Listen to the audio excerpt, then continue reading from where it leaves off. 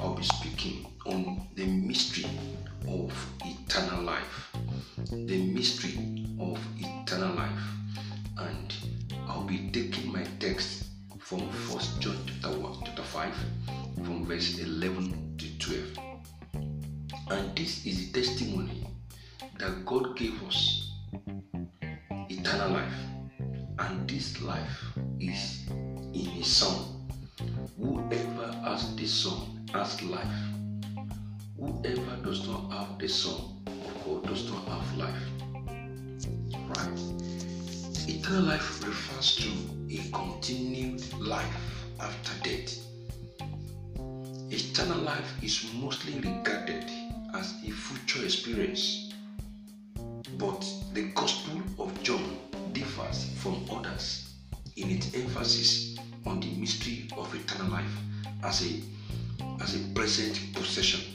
In the New Testament, the Greek word most often translated as eternal is aeons, which means unending, but also focuses on the quality of that which is age-long or eternal. Combined with the Greek word zoe, which means life, which indicates not only biological existence but a fullness or a genuineness of life. Eternal life includes both the ideas of quality and quantity of life.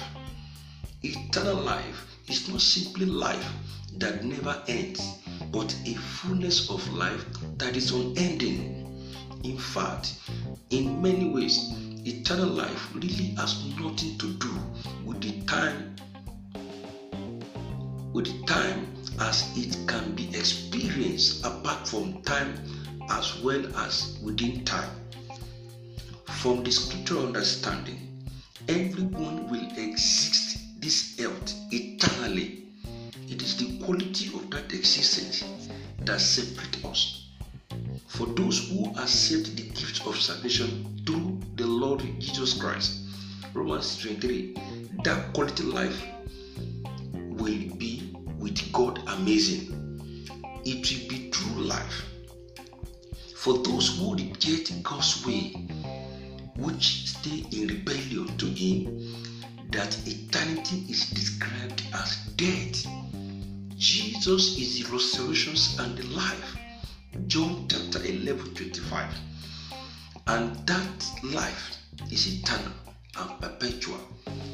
Whoever believes in the Son has eternal life, and whoever does not obey the Son shall not see life, but the wrath of God remains on him. John chapter 3 verse 11. John 3:36. John 11:25. It occurs now and today. Eternal life does not start when we die, but as soon as we put our faith in Christ.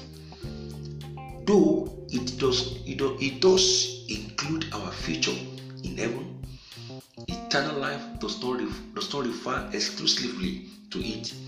Eternal life is something believers in Jesus currently possess. John 5:24, John 6:47. In scripture, eternal life is strongly connected with Jesus Christ. It is only through Him that we experience and receive eternal life. John 17 verse 3, John 14:6 and verse 9, Luke 10 and 22. Therefore, to have this eternal life with God, you must know Jesus Christ as Lord and Savior. And to know Jesus Christ, you need to confess your sin, your disinterest, your rebellion, or your disagreement with and of God. Then accept God's arrangement for your salvation.